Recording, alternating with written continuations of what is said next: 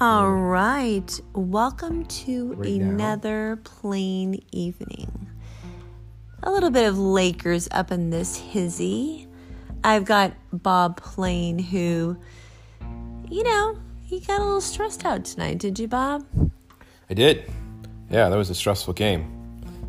Felt good, though. I haven't had one of those since 2010, so it's been 10 years since I've almost had a heart attack during a NBA Finals game. And that will send you around the block punching your thighs. Oh, there was a lot of thigh punching going on today, for sure. My thigh is bruised. My phone got squeezed. And you also do this like clenching of your fists, like with a slight bite, like you want to bite your hands off. I think I bit something. Jack ran upstairs. Fear. Your child was in fear of you. He was, which is fine. For sports-related issues, I guess that's healthy. He'll probably have a couple years of therapy, but it's fine. So how did the Lakers shake out? How did the Lakers shake out? Yeah. Well, they won. They didn't play great. They looked sloppy through a lot of the game. A lot of bad turnovers. LeBron didn't have a great game in the beginning of the game. AD didn't have a great game until the end where he made a couple huge plays.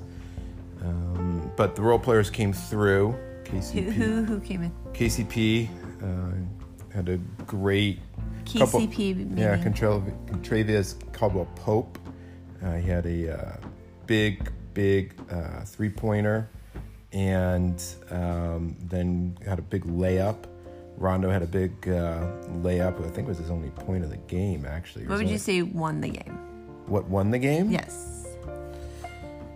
Well, they just grinded, and they put, good defense down the stretch, and AD hit a big three-pointer with about 2 minutes left, 1:30 left, and then the game was at 6. Butler was driving to the basket, would have put him within 4, and then AD had a huge block on it. Maybe it would have put it to 3.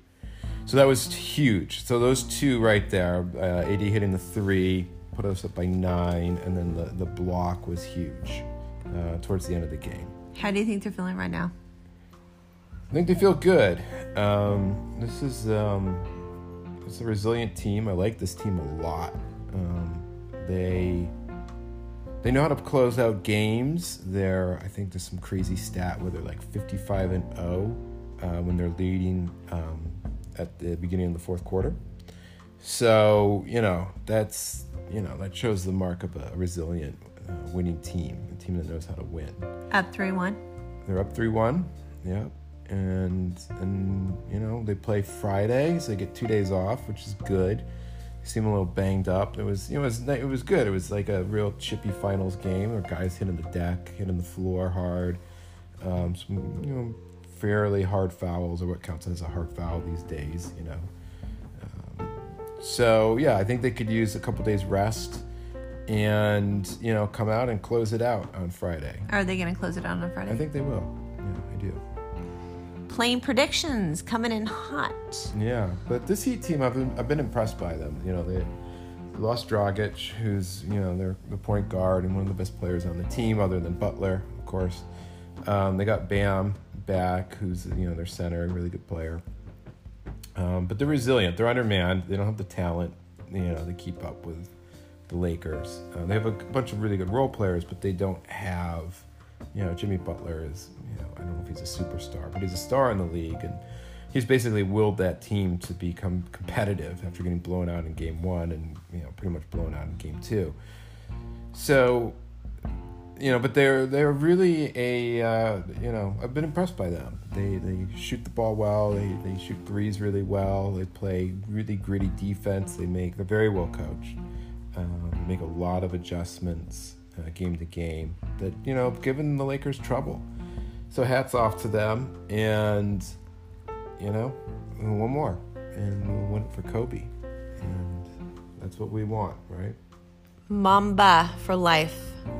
Lake Show. Playing out.